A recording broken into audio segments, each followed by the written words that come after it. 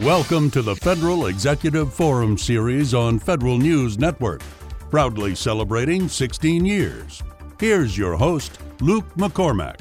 Good afternoon and welcome to this month's show. I'm Luke McCormack. During today's show, we will discuss critical issues facing government and industry leaders as they roll out a zero trust architecture.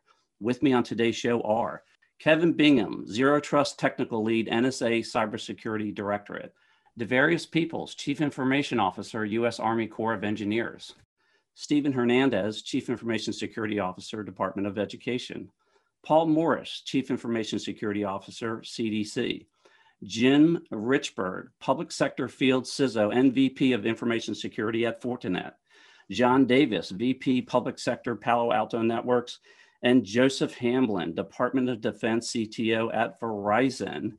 Well, NIST published 800-207, the ZTA, as they call it, Zero Trust Architecture, back in August of 2020. And then an executive order came out from the White House just recently, almost a year later, citing a lot of Zero Trust Architecture implementation requirements, et cetera, et cetera. You all have been at this for quite some time. Kevin, let's start with you. Tell us about the state of the state about Zero Trust Architecture in the community and certainly at NSA. So thank you. So for us, we've been focused on trying to continually advance and improve our customers' networks over time, and we've for a good decade had this belief that the assumed breach model was a really good one that customers needed to take into account. But what we found was that there were a lot of folks that continued to just do things the way they'd done them in the past, right?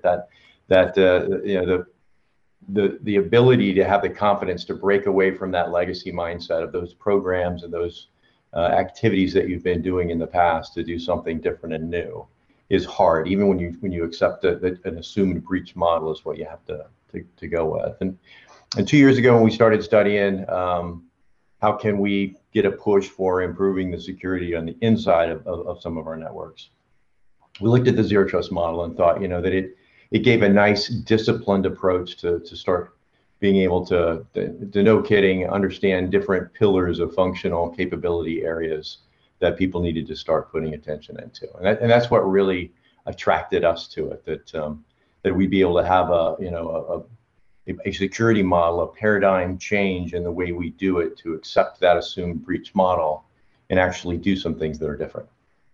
Start, no kidding, locking down those privileged accounts and those accesses from the users and the devices, and stop the adversary's ability to maneuver through the network. So we're pretty excited about it. We think that as the adoption of this security model starts to gain momentum, and as people start seeing positive results of their work in this space, that we'll see not only improvements across the federal and DoD space, but also in the vendor community too, to support the needs of their customer base.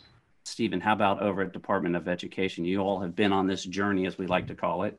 Tell us about the state of the state as to how things are going over there. Yeah, and first I'd like to touch on this idea of the architecture. Almost 3 years ago now, when Sylvia Burns and the CIO Council actually came up with this wild idea, and came up with, hey, let's look into, is it the right time at that time to explore zero trust networks? And that was an interesting distinction, because the first request was, let's just really focus in on that layer 3 and see, what the art of the possible is. We pulled together several working groups, government focused, especially with our friends out at the NIST Cybersecurity Center of Excellence, ACT, IACT, ATARC. A lot of groups started pulling this apart. And particularly on the government side, we said, you know what, this is much bigger than layer 3. And if we're going to do this right, we really have to talk about the whole 7-layer model. We got to touch every single element of it. That's not networks, that's an architecture. And that's how we landed on Zero Trust Architecture versus something like Zero Trust Network. We knew we had to evolve it to be more encompassing. At the department, we look at it and we look at the 4 big pillars, especially if you look at the ACT-IACT model. The NIST model aligns nicely, and others break it out in different ways. But for us, it's 4 big pieces. We're looking at data. Both, do we know what those crown jewels are, and can we collect the data necessary from our fabric of sensors throughout the enterprise to know what's going on around us? We have ICAM. Identity is absolutely core to what we're doing. And for us, that's largely in our ICAM program. But there's other elements of identity that we're still looking at building out, and how to, especially around non-person entities, how do we continue to evolve that space? And we have the trust engine, and NIST calls it the policy engine. That's an area where we're pushing hard, and we're looking at things like the Technology Modernization Fund as to how do we take some of the cool technology that's out there, AI, AML, robotic process automation, and bring it in from an enterprise perspective across the entire enterprise, which is frankly really hard to do. Lots of ZTA solutions out there do have elements of machine learning and AI built into that particular product space or service space, but is it enterprise wide, and can it commingle with other things? Varying degrees of capability there. And then finally, there is that control fabric, the control plane. And that's another area of work for us that we're driving hard, probably the most nascent and on the horizon for us, because we just awarded EIS. We're getting lots of incredible technology through that service offering, software-defined network, perimeter, and WAN. All of that's going to be necessary technology, along with some new ways of encryption. You bring it all together, and that's kind of where we're at right now. And I think if you look across the federal space writ large, you're going to see similar in terms of where folks at. Some folks are a little further ahead, especially in the control plane. Other folks are still trying to get their arms around, do I have an enterprise data lake where I can put all this great data and then use it to throw AML at it and eventually have AI make smart decisions? Paul, you were at a very complex operating component. You're now at another very complex operating component. Tell us how you're doing on this journey about putting this framework together. I really like what Kevin and Steve have said, and took it really from a strategic level down to what we're doing so hard work at the CISO councils, up to the CISO council as to where we're going. It takes some policy, and it takes a lot of people to roll up their sleeves. But there's a lot of existing projects that we've been after here for years in different places in the enterprise under different teams, that when you step back and think, and I love this, it is an architecture, it is a framework. And how do you bring them together so that we can start to think about establishing trust in any user, in any device, accessing any data, and bringing those together so a decision can be made at that point in time? Is this the right connection?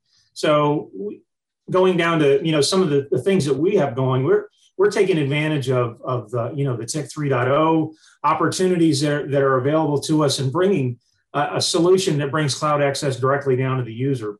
That's really an opportunity to take SaaS technology and really also provide that tick security monitoring capability that's so important. On the upside to our users, we don't have to back all that data back to our data center up through a single tick from the department, reducing that latency as we're finding ourselves all in these multi-cloud environment. So that's a big plus to me, is bringing those things together. We're also working really hard right now on bringing identity access controls into our next generation firewalls. I mean, that's a very technical thing, but in the past it was a port and a protocol and maybe an IP address, and you kind of left alone. Well, we know based on the attacks and breaches and ransomware attacks, they're taking advantage, as Steve would say, above layer 5.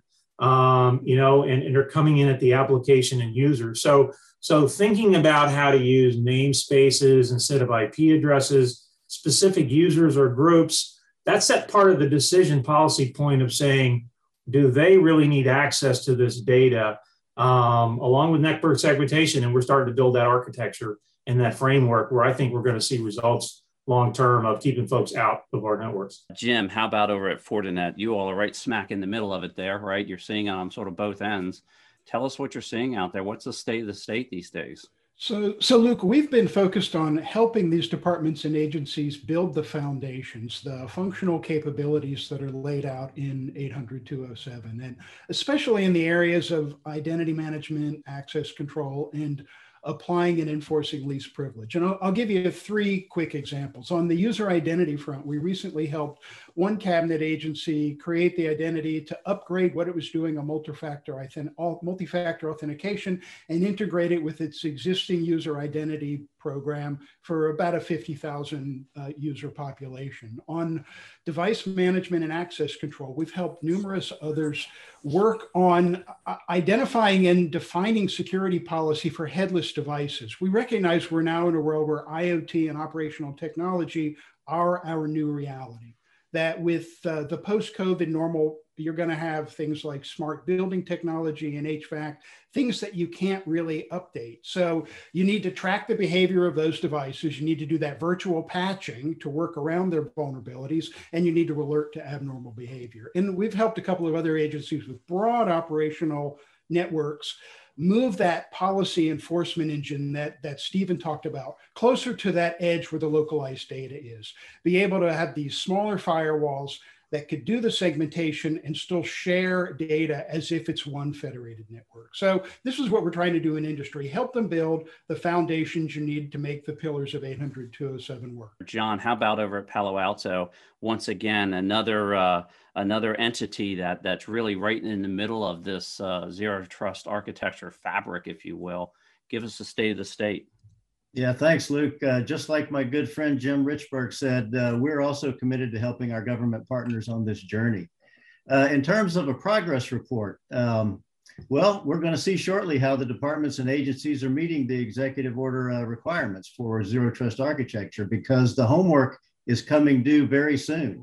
You know, it was the 12th of May that the Biden administration issued that EO on improving the nation's cybersecurity. I have a feeling that it had probably some fuel underneath the fire based on things such as SolarWinds and other special events that we've experienced over the past 6 months. And the EO lays out a series of actions that federal departments and agencies are going to have to take to strengthen their cyber defenses, including within 60 days, so due in the next couple of days, each agency head has got to develop a plan to implement zero trust architecture and incorporate the migration steps that the NIST has outlined in the standards and guidance. So, you know, from my perspective, the EO section on modernizing federal government cybersecurity in particular includes that strong emphasis on the importance of adopting a zero trust architecture across all network and cloud environments by leveraging those NIST standards. The executive order, I think, represents an important step, but it is a journey. We've been partnered with NIST and its National Cybersecurity Center of Excellence since early 2018 in working to define industry-leading standards for zero trust architectures. And I just want to compliment NIST on its outreach to many out here in the industry in a partnered effort to try to help do this. So we think we can help, and NIST plays a key role in being able to do that. Joseph, how about over at Verizon? Once again, another major player in the middle of enabling this zero trust architecture across the community. Thank you, Luke. Yeah, we have a large base of existing TIC 2.0 customers that we've been working with to help them develop plans to meet the executive order, migrate that up into a TIC 3.0 solution, which includes SASE solutions and SD-WAN capabilities. One of the challenges a lot of customers are facing is where to get started. And the executive order really puts an emphasis on collapsing that time frame and coming up with a direction. So performance, we want to maintain performance. And some of my colleagues on the panel have also mentioned, I think, an area that I think is very critical is around identity. Generally, typically on the network side, there's a separation between the actual user in front of the device and the device itself. So we're focused in on collapsing that down so that we have a device, we know who the actual user of that device is, so we can start making identity decisions, what resources they should get access to. Devarius, how about over at the U.S. Army Corps of Engineers? As the Chief Information Officer, right, you're it, so to speak, and no doubt that you all are well on a journey there to implement the capability. Tell us the state of the state. Yeah, so good morning. It's been interesting state at the Corps of Engineers. We've received the executive order. The good thing is things were progressing before the order came out. So when we look at zero trust, some of the things that we've done, and we've had good conversations with the federal CIO council members on zero trust. We've also had good conversations with internal to the Department of the Army on some of these things. So we've developed what we call a zero trust playbook. The Zero Trust Playbook goes through about 12 different areas because when most people talk about Zero Trust, you only see it maybe from about 3 different perspectives, but we've gone from all aspects of Zero Trust to include the training aspects, the training from the executive level down to the technician that is responsible for implementing those things as well. Because ultimately, in order to implement and execute, you have to be trained, and we've put a heavy emphasis on the training of our personnel. One of the things we've also begun to do is look at Zero Trust from the perspective of not just IT, but OT as well. Because from the Corps of Engineers, we have a heavy civil mission. And that civil mission includes working with a lot of the levees, locks, and dams at the local state level. And with that being said, we support those state levels when it comes to disaster recovery, waterway missions, critical infrastructure, and those type of things. And that's one area that we believe could be enhanced even as we work to meet the order of the executive order that was published. So we're looking at it from all aspects, OT, IT, and how do we implement our Zero Trust framework through a playbook, and that playbook also constitutes training as well. Well, listen, we're going to take a short break and we'll be right back. You're listening to the Federal Executive Forum on Federal News Network. This is Bob Fortna. At Fortinet Federal, we understand government cybersecurity professionals want to reduce operational challenges, make cybersecurity more manageable, and deliver actionable information. Our integrated and automated solutions reduce complexity and ensure mission success at speed and scale. Fortinet is a leading U.S. cybersecurity company with a 20-year track record of innovation. See why agencies rely on Fortinet Federal. For more information, go to fortinetfederal.com. Advancements in technologies present federal agencies with both opportunities and challenges. At Verizon, we embrace those challenges. Verizon invests billions in our global networks every year to deliver secure data reliably. Our advanced communication solutions and modern call centers connect your workforce and citizens in the office, in the field, and internationally. We're committed to modernization that delivers better mission results faster. Verizon, we don't wait for the future, we build it. VerizonEnterprise.com/Federal IT. Zero Trust Security has rapidly evolved from a theory to a practice, and Palo Alto Networks is committed to helping the government establish its Zero Trust strategy. We offer protection, whether your agency is on-prem, in the cloud, or using a hybrid combination of both. And since Zero Trust is a long-term practice that offers optimal security when implemented correctly, it makes sense to work with a trusted partner. For more information on Palo Alto Networks' end-to-end security framework, go to paloaltonetworks.com/US Federal. Welcome back to the Federal Executive Forum on Federal News Network. We're talking about the implementation of Zero Trust architecture. And I'm going to go over to you, Paul, and give us an example of a program that you snapped in a piece of the Zero Trust architecture, if you will, over there at CDC. I would really have to point to, our privileged access management efforts. These things work when you have folks who understand the complexities of what that means. It brings the elements of separation of duties and least privilege, which are so critical in defending against an adversary. But our program is really advanced past just managing an Active Directory, but installing technology so that when we grant access, there's a lot of administrative and technical checks that are along the way to make sure that you're granted access to a use case or need that you need with elevated privileges.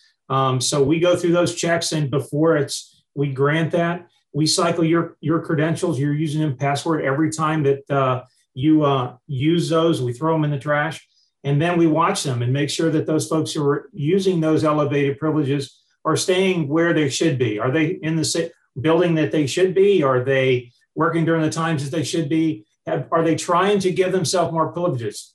Those things set off alarm bells that make us all go running, and we're constantly looking. And we added to that over the holidays when we were working through the Christmas and New Year's times, looking at the Office 365 and the Exchange challenges we had, looking at those logs from what's going on in our cloud and our Exchange environments.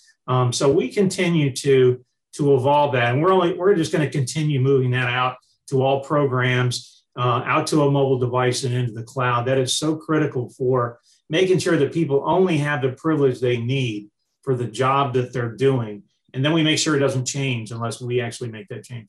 Kevin, let's go over to you at NSA, recognizing the directorate you're in. Perhaps you can't cite a specific program, but maybe you can talk to us about the steps and strategies you're advising others to use in regards to some of those programs. Yeah, sure. Thanks. So my team is externally focused. So we're focused on customers, and in our effort to learn and help customers get to zero trust, we see a number of different examples, and we've worked with a number of different partners along the way, and we've seen those efforts that work well and get up to speed quickly, and those that don't. I would say that one of the attributes of a successful zero trust program is really getting that full buy-in from the senior leaders of the organization, all the way down to those engineers, the architects, the administrators, the implementers of the capabilities themselves. When we see that, things roll pretty quickly. When we don't see that, it's not that the organizations don't come around to recognizing the value of zero trust, but it slows things down a lot. So that's an attribute of a successful program. Make sure you've got that full support of the organization, buying in to begin with, and that's fantastic. This is a paradigm change, right? So we need to make sure that people aren't just saying, sure, I'm doing some zero trust, and I know that I got to worry about users and devices and whether or not those devices are able to access resources, but accepting that an adversary is assumed in the network. You really need to have that there in order to drive change, in order to drive those, as Mr. Morris said, those protections of those privileged accounts and being paranoid about those. It's not paranoid. It's the way we should have been doing things for years, and that assume breach model helps us get there. So understanding that paradigm change to drive changes within your network. If you are on an open Wi-Fi coffee shop network, you're trying to secure that, how would you do that differently, right? It's a really good mental exercise to think about the capabilities that you choose. It's not about the technology either. It's about the implementation of the capabilities, about the implementation of the model itself. We've seen customers buy new products, and we've seen some military partners do it with very little cost using enterprise software licenses and capabilities. Successfully. So, that is fantastic, but ultimately the resources need to be there both on the people side as well as the funding side. And then I would also say this is another important point based on programs that we've seen that have been successful is methods to do validation, right? And so an example of that could be, bringing a red team in, right? So it's really great to have a red team assessment that has baselined your environment in the past, and then be able to measure your effectiveness as you start rolling out zero trust in the future to see where you're doing better. Are you shutting the red teams down, or are they still able to get around? If they are, then have them help you figure out what changes need to happen in order for you to tighten up that network. Yeah, we're seeing success out there with a little going a long way, right? So if people start rolling out with an understood and properly implemented zero trust model, we start seeing success from those red team assessments pretty quickly. John, how about over at Palo Alto Networks? Can you give us an example of a program where you're seeing this work very well? Perhaps there's already some technology in place and they're just reconfiguring it to snap into the overall framework and enable a piece of the zero trust architecture. Yeah, Luke, if you look at the direction that NIST is heading and that the EO is aligning to, I think that is a good model for a successful program. It's the right framework and it's complete. And let me just, not to insult anybody, but to go over the components of that, 3 core components: the policy enforcement point, the policy engine, and the policy administrator are those 3 core components. And then you've got to have the 4 functional components addressed. And that's the data security component, the endpoint security component, and as we've heard so many times earlier, the identity and access management component. But don't forget about that 4th component, the security analytics component that encompasses all the threat intelligence feeds and traffic and activity monitoring for an enterprise. It gathers the security and behavior analytics about the current state of assets and continuously monitors those assets to actively respond to threats or malicious activity. So I believe that companies like Palo Alto Networks, if they're going to be a good partner in this journey, they've got to demonstrate how our capabilities align to those core and functional components. Very important piece of it to kind of bring it all together, and a critical way of attempting to implement the various pieces and parts. Stephen, how about at Department of Education? Give us an example, if you will, of a piece of the framework or a step that you've taken, or perhaps you've got it all done, who knows, in regards to the ZTA, as we like to call it. So I think I've said it several different ways, but I think my favorite is, this is a lifestyle. I think I'm safe in saying zero trust is the pursuit of perfection, and we will likely never get there, but we're going to pursue the hell out of it until we get as close as we can. Having said that, I think for us, one of the areas that I'd like to highlight is around what we're doing with data. And so for us, when we look at zero trust, from the cybersecurity perspective, we said, the standard idea of a SIEM or even a data warehouse is not going to be sufficient for us as we look into the future, the next 5 years, 10 years, when it comes to zero trust architectures. So for us, we started almost 2 years ago building a cyber data lake. And the whole concept being that we want the native data in its raw format, accurate, thorough, timely. And if there's data out there in the environment that leads to information about cyber risk, it needs to be in our data warehouse, or our data lake, or accessible by our data lake in a data lake fabric. And so for us, what we've done is, one, we made some good architectural decisions there. One, we built it in the cloud. So extensibility and elasticity is not an issue. We throw more money at it and wow, it gets bigger. It's pretty cool how that works. But the other part is, now that we're looking at how do we then make use of all that data, we're doing some pretty cool stuff with our human skill sets as well. We're bringing on actual data scientists into, say, our security operations space, because they're going to be the ones that are going to help us train the machines later. But first, we have to have folks have a great idea of what data we have, what it looks like, where there might be nuances to that data, and then also where we need to build out, say, a data warehouse-like capability, which in our case is our SIEM use case. It's effectively just a data warehouse within that data lake, that we have the right folks in the skill set to do it. And then as we bring on additional zero trust capabilities, one, they have to be able to feed into that ecosystem for data, but also they need to be able to leverage what's in that ecosystem. So really cool space right now. We call it our data dominance initiative, stealing some thunder from our friends over in the DoD side. But that message resonates. Folks get it. They're like, oh, my logs need to be in your data lake. Okay, we'll make it happen. Joe, how about over at Verizon? Give us an example of where you're seeing this being implemented in a fantastic way, or maybe a not so fantastic way. Yeah, thank you. We have, our customers are focused on the network. A lot of them, again, are at the TIC 2.0 level, which, now they're trying to move up into protecting the cloud resources. And one of the challenges they struggle with, I think I said before, is how to get started. So we're working with them. It's really focused on, DHS and the CIS organization. Sean Connolly and his team have been really good, have created some use case patterns that our customers can sort of follow, that one being the remote user. And a lot of that focuses around the classic VPN. You get access into the entire network, which is not really, in the zero trust type of, vein. So they're implementing more what I call application, type of VPN technologies. And as many of the colleagues on the panel have mentioned, you can't do it all at once.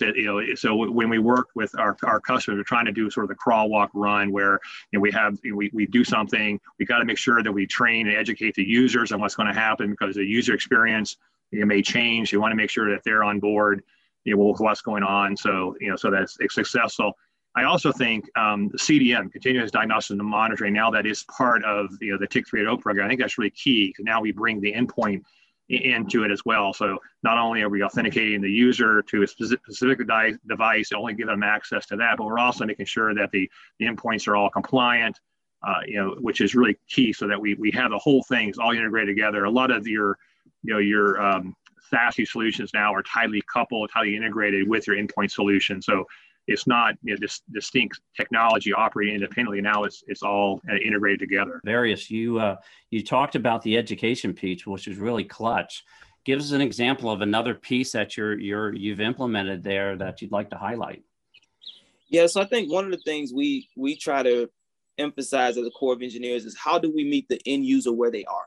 How do we meet that engineer at a distant site, enabling them to be able to do their mission effectively and efficiently? Because ultimately, IT, from our perspective, is an enabler, right? So a lot of times we use a lot of technical terms, we talk a lot of technical things, but an end user says, what does this mean to me?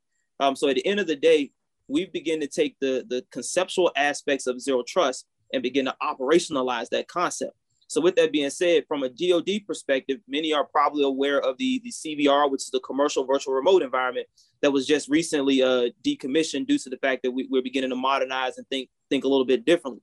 But CVR was a great example of how we operationalize the Zero Trust methodology and concept, due to the fact that you have a major weapon system, being that of the Microsoft Teams capability, which enables collaboration or mission collaboration to an end user through a mobile device. That means you can do your job effectively anywhere and collaborate efficiently with anybody throughout, whether that was a department or the federal space, DoD or non-DoD entities. And with that being said, being that we were in many different zones or different areas or departments, whether you were Air Force, Army, Navy, throughout DoD, you had the ability to connect with all of your partners. So that means being able to allow all, deny all, allow by exception, partitioning to allow for those that need access into their mission critical data, mission critical elements, being able to have good access to view and receive those logs and communicate externally with vendor partners with regards to being able to secure that information as well. So that was a very good example of how we operationalize the concept of Zero Trust to enable the end user to effectively be able to perform their mission. And then again, we're also looking at it from the perspective of OT, because taking something such as HVAC, when you think about construction, being able to build different buildings and those type of things, and you have Wi-Fi sensors and all those other things inside of the enterprise, you have to be able to deploy some type of Zero Trust principles in order to ensure that those OT capabilities are properly secured as you transfer buildings over to different customers. So we've done a lot in that space, and we continue to lean forward, learn and grow. But we have begun to execute on the Zero Trust principles and not just theoretically conceptualize some of those things as well. Jim, how about over at Fortinet? You really have an opportunity there to stripe across a variety of communities there. Give us an example of a program that you'd like to highlight that's implementing a piece of this architecture. So I'm going to actually riff on what Devarius said, which is how do you support the user and how do you operationalize this? We are asked to come in and help a major cabinet agency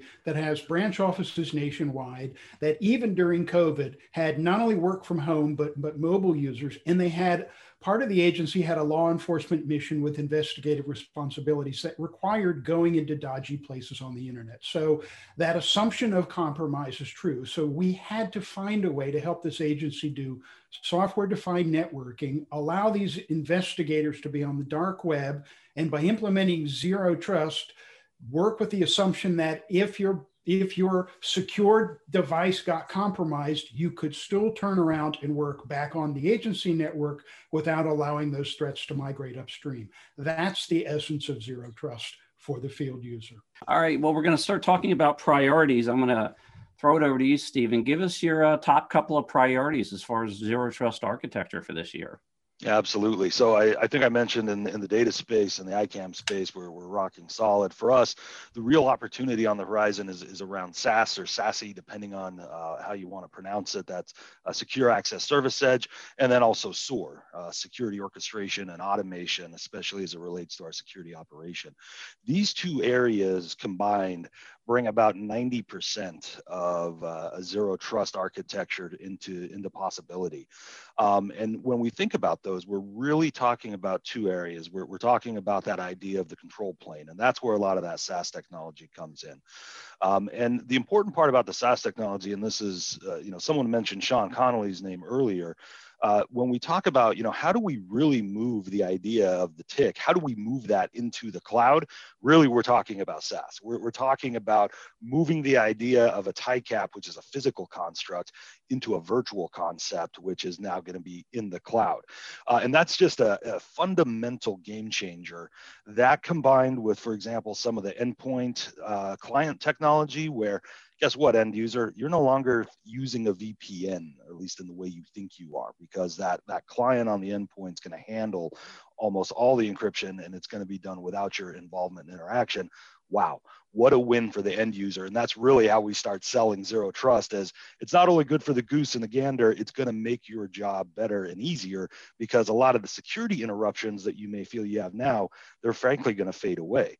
On the SOAR side, that gets into kind of that trust engine discussion, and how do we really start the orchestration and automation of actions, starting in the SOC, the react and response side, but then also as we start to bring on newer technologies like the software-defined technologies in the networking space, SOAR gives us the capability to say, wow, that's some funky behavior going on. Why is that asset getting scanned? Because frankly, it shouldn't, and we don't know where the heck that scan's coming from.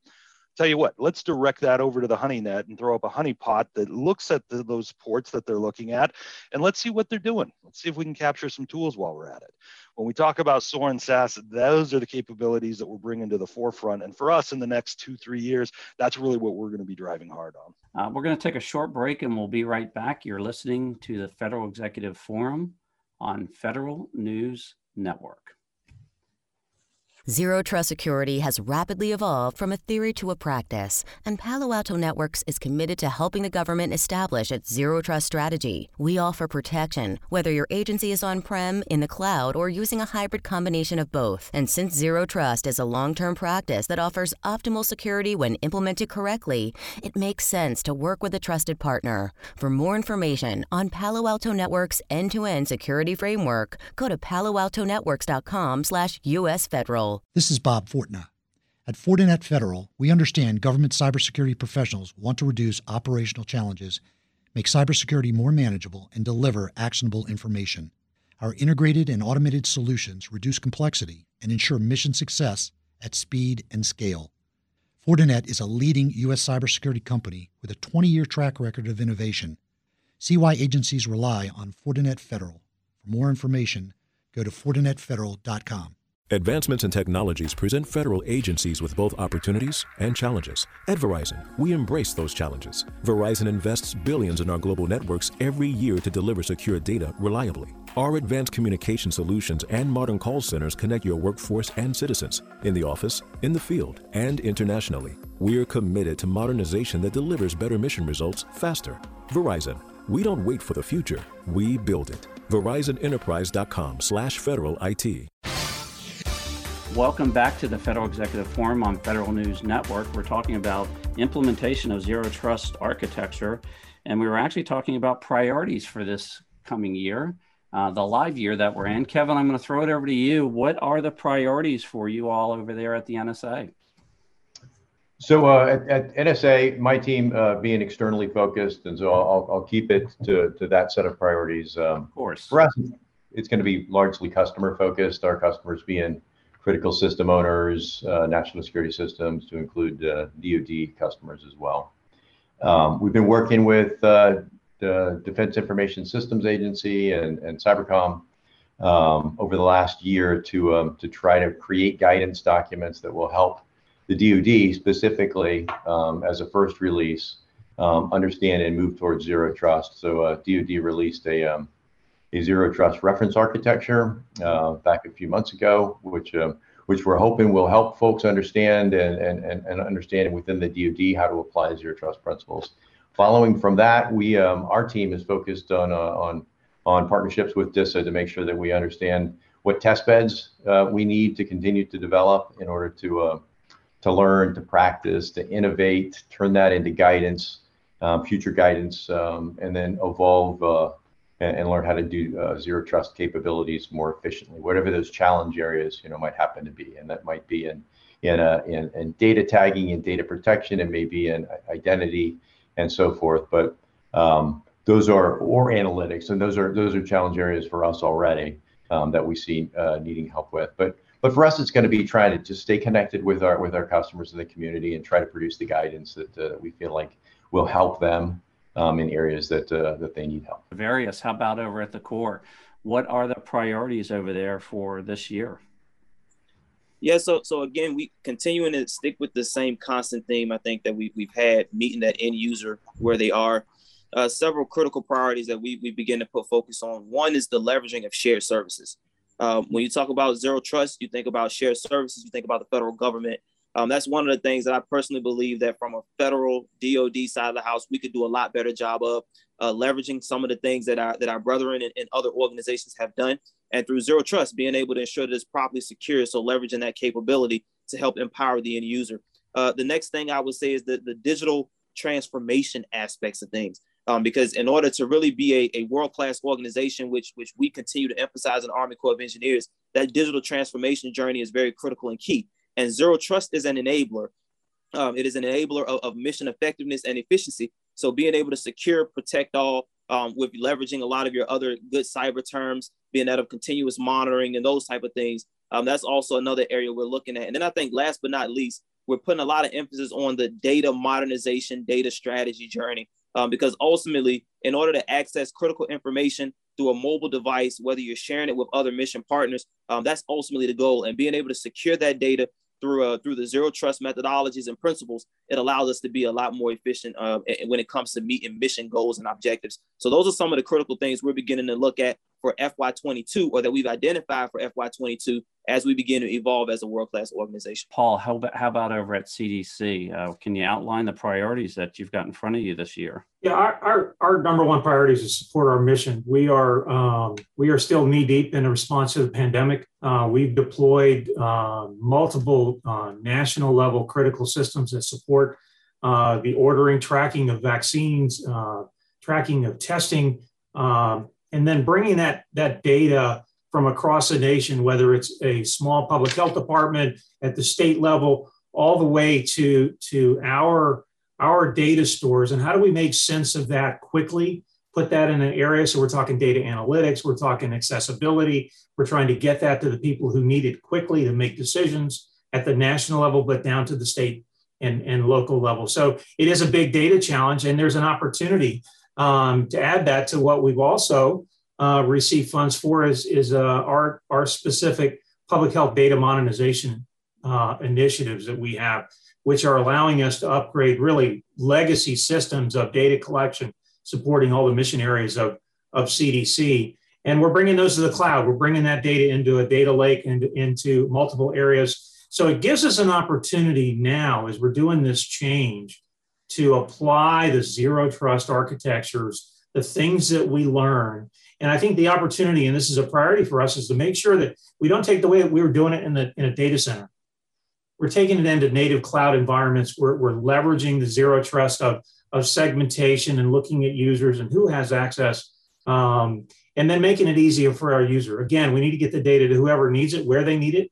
And then I would say, one of the big things is we move into these multi-clouds that we can then monitor securely and provide access, is we are moving towards an area where we can move data back and forth between clouds, between the premise to the cloud, do that quickly, securely, leveraging the technologies that we've talked about by people and applications that are trusted in this framework that we do. So there's a lot of work on policies, a lot of work, but again, we need to embrace the future to really take hold of the modernization and innovation that we're undertaking.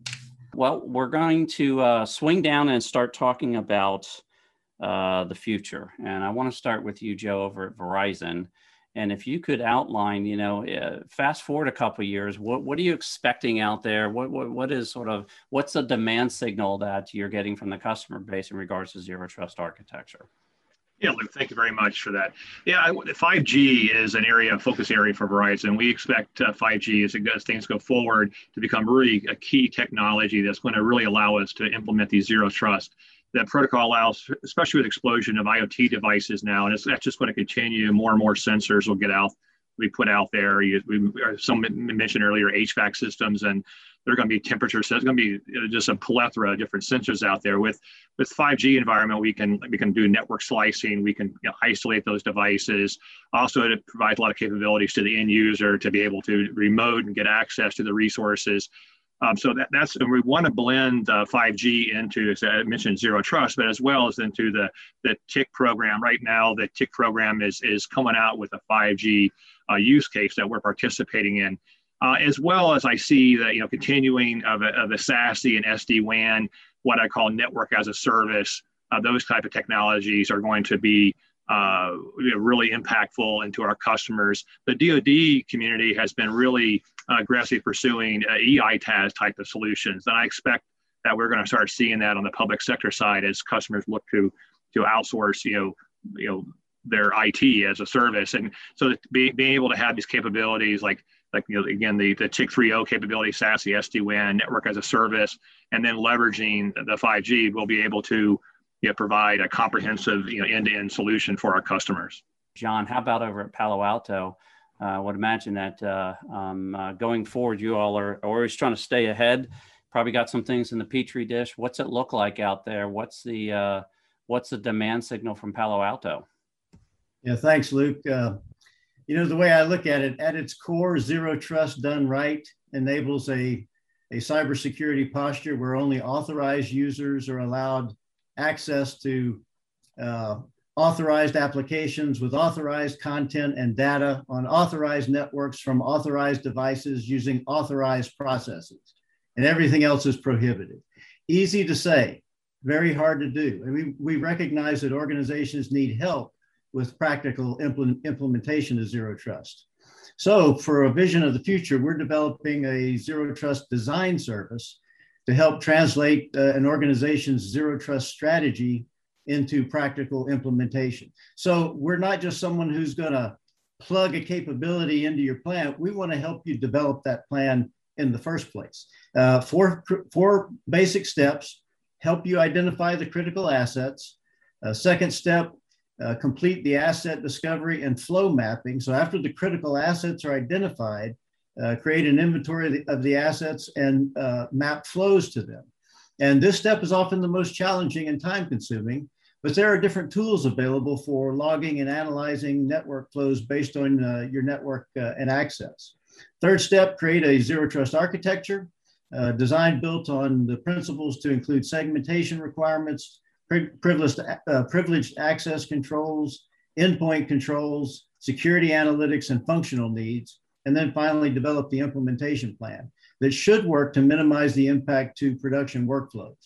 So with the architecture design and implementation plan in hand, organizations can then be empowered with multiple options to execute the implementation. So that's what we're trying to do, is to help organizations design it and work through a practical implementation of zero trust. Jim, I know you're doing that as well over at Fortinet. What's it look like in a couple of years from your perspective? So Luke, we've talked a lot about zero trust architecture and its complexity. What we've got to do, you're looking at a half a dozen or more functions that you need to perform. And that's a lot of stuff to buy or build and to maintain. So it's about ensuring zero trust between user and a service, a location. So can you get it down to two components? Something that you do at the enterprise end, whether it's on premise or in the cloud, where you got to probably have a Swiss Army knife in terms of zero trust, and something that you do at the endpoint, at the client end.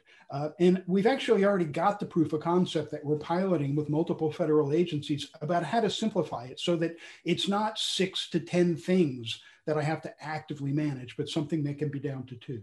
And as I look farther into the future, it's going to have to be about convergence. We've talked about software-defined networking, accelerated migration to the cloud.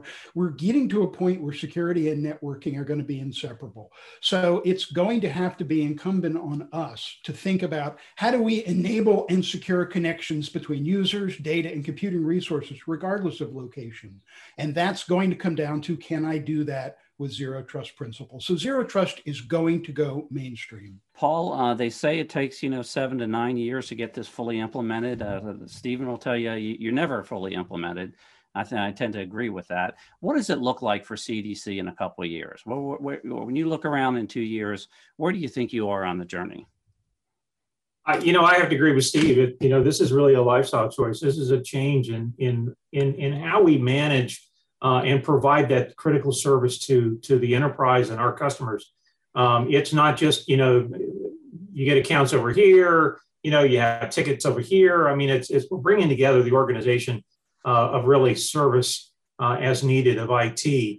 I see that, this is going to be that standard going forward. What I really like here is the fact that we're going to do a lot of work here based on the executive order to really codify architecture and direction in cloud security, software development security, supply chain, and zero trust. All these things are coming together. So there's also a big piece in there that says we're going to change the FAR. We're going to change the way that we buy services and partner with technology partners. And then we're going to build that trust in that third-party ecosystem of partners. So all of this is coming together. That's going to make it easier, I think, in the future, so that when we have a business need where there's, hey, I need something in a hurry, I've got this new threat or challenge I need to overcome with technology, somebody comes to the table and there's a clear way I need to join and I need to act. And it's going to be like this. Right now, we're looking for that policy, that playbook, that sense of direction. Those things are all coming together now. I think in 2 to 3 years, a lot of that work is going to be done, documented, and then we're all going to say, okay, well, where do you fit? What are the gaps? And then I can talk about what's missing instead of trying to evolve. So I see this as a great way forward. And again, it's not one tool, not one solution, and it's going to take an entire team to make this work. Stephen, you've been at this for quite some time. You were involved with sort of the origins of putting together a lot of this at the council. Where do you see the Department of Education on their journey over the next couple of years? Yeah, so I think the immediate, of course, the SOAR and the SASE. I think looking beyond that, though, if I were to read the tea leaves, I think that we're going to see is a continued push towards this idea of shared services and, frankly, software as a service for a lot of the mission-focused areas in the department. And I think what that means is that we're going to continue to abstract away, and we're going to continue to say anything below layer 5 is absolutely untrusted. 6, we're a little shaky. We're really going to focus up on that application level in terms of how we're looking at zero trust. And I think that's where necessarily this evolves and this moves to where we have greater separation of the trust layers, and up until the point where we're saying we're actually only going to deploy trust, and we're actually only going to think about trust at layer 7. But that's going to be a fundamental shift in how we think about business, because we're going to have to lean really hard on our application development folks and helping them get up to speed on what zero trust means. And when they're developing software as a service, which is what we all love to consume, because from our side, that's the easy button. But we need to make sure that they then have the right architectures and the right approach from a software development perspective to be able to integrate with that zero trust ecosystem. And I think that's going to be the future. I think in the next 5 to 10 years, we're going to see some smart players in the field say, you know what, we're going to handle it all at layer 7, and we're going to show you how we do it. We've got great telemetry. We got data about behavior and actions within that software layer, and we integrate with your data lake. We're happy to take actions from your trust engine. I think that that's going to be the future. It's going to be a real hard road to get there, because there's some transformative shifts in the software development mindset that are going to have to take place to make that happen. Davarius, you laid out some real crisp, concrete steps you're taking. What does it look like in a couple of years? Presumably you've got those steps done and you're on to the next handful of implementation capability. What are you expecting to see over the next couple of years?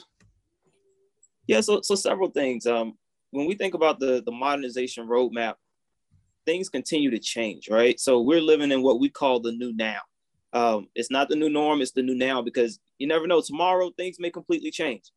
However, as organizations, as companies, and the world continues to evolve, the world in which we once knew users coming into an office 12 hours a day, then trying to commute back home and do more work, those type of things are becoming less and less more common. So with that being said, how do we again meet the end user where they are? We have to really embody and embrace this concept of remote work, because remote work will be here. And with that being said, a lot of the technical dialogue in terms that we're using, zero trust, continuous monitoring to secure, the lacking of VPN or the using of it, we have to begin to think about how we can meet that remote user. And in 3 to 4 years, the way we see things, or the way we envision it, especially from an IT perspective at the Corps of Engineers, is users, we only may have 10% of our users that go into the office. So with that being said, it's less more of a LAN WAN connection, but more so of a remote connection, a Wi-Fi enabled connection. And that allows us to look at things such as 5G to be able to employ or deploy a lot of these technical things. So in 3 to 5 years, I think several things will happen. One, funding. How we pursue funding from a federal perspective will probably change. Because with that being said, in order to leverage a lot of this new technology and capabilities, it's going to force us to think about things from multiple years versus just the year of execution. Because a lot of our funding dollars, when we look at funds, we do have that 1 year time on a lot of our money. But how can we take advantage of multi-year dollars to help move modernization efforts and initiatives forward? And I think those are the things we have to begin to look at. So in 3 to 5 years, some of those high level funding initiatives and policies may end up changing, because in order to really move things forward, you have to look at those things, because if you don't have the funds and the leadership investment, then you can't do any of these things. So I think that's something that the larger organization, larger federal government, DOD, will probably end up taking a look at. How do we source and build IT from a funding perspective? Kevin, you're sitting at sort of the catbird seat, if you will, looking across the community. What are you expecting out there? What's sort of your marker 2 years out? So we'll be watching that closely. We always start, and I like to refer back to whenever we're talking about the vision of what we're trying to achieve, a General Nakasone quote from a Foreign Affairs article that he helped co-author last year, and it's it really gives my team sort of the focus of what we're all trying to achieve, and we try to continue to explain this to our critical network and system owners. And I'm going to read it just to make sure I don't get it wrong. But he says, for Zero Trust, the goal is simple but strategic. We aim to prevent toeholds from turning into beachheads, so that a single compromise will not threaten the military's ability to accomplish its mission. Right, and ultimately that's really what we're trying to do. And as a former red teamer myself, spending 7 years being frustrated that we just weren't putting the attention into the right places inside the network, I'm really excited to see a change in this security model. I think it's going to take a little time to get everyone rolled out. Many people have already said on this call even that it is a journey. I believe that we continue to improve, but we never finally get there. But what we're already starting to see at big department levels, certainly within the DoD, is a better alignment between different projects and programs that are out there. Those projects that were hard in the past, and they might have been, data tagging, data protection, are starting to get the attention that they need, because we know that this is a data-centric strategy that ultimately it's about the data and the assets and the services that we need to be protecting. That those will also get the funding that they need and the measurements that they need to progress on. So it's allowing us to pull from those legacy programs, perhaps manage our portfolios a little bit different, to manage the money a little bit better. And then from a vendor's perspective, it's real positive. Just seeing as we all come to agreement on what seems to be a very common understanding of Zero Trust, what things we still need. In fact, John Davis already touched on a challenge area for us. It's one thing to say, hey, we need to identify our critical data assets and services that we're trying to protect. Then we need to monitor and do the analytics necessary to architect that Zero Trust environment. Again, very easy to say. It's exciting to hear that the vendor community is starting to look at how they can help make that easier for all of us, right? To turn that concept of Zero Trust into something that's real, to get those policies and those segmentation gateways or access control engines that we need to provide appropriate access to data. But yeah, we've got a bright shiny star that's showing us what North is right now, and it's an exciting time to be in the cybersecurity field. We could talk all day about this, but we're going to have to wrap it up. I want to first thank all of the guests here for taking the time out of your busy schedules to join us for this program, and thank you for your service. I'd like to thank the sponsors here for supporting us on the show. I'd like to thank the good people here at Federal News Network that make our program so successful and enjoyable. And most of all, I'd like to thank the listening audience out there that tune in every month. You're listening to the Federal Executive Forum on Federal News Network. Thank you for listening to the Federal Executive Forum series on Federal News Network. This show was produced by Treza Media Group. If you missed any portion of this show, you can listen to the show in its entirety and on demand at federalnewsnetwork.com.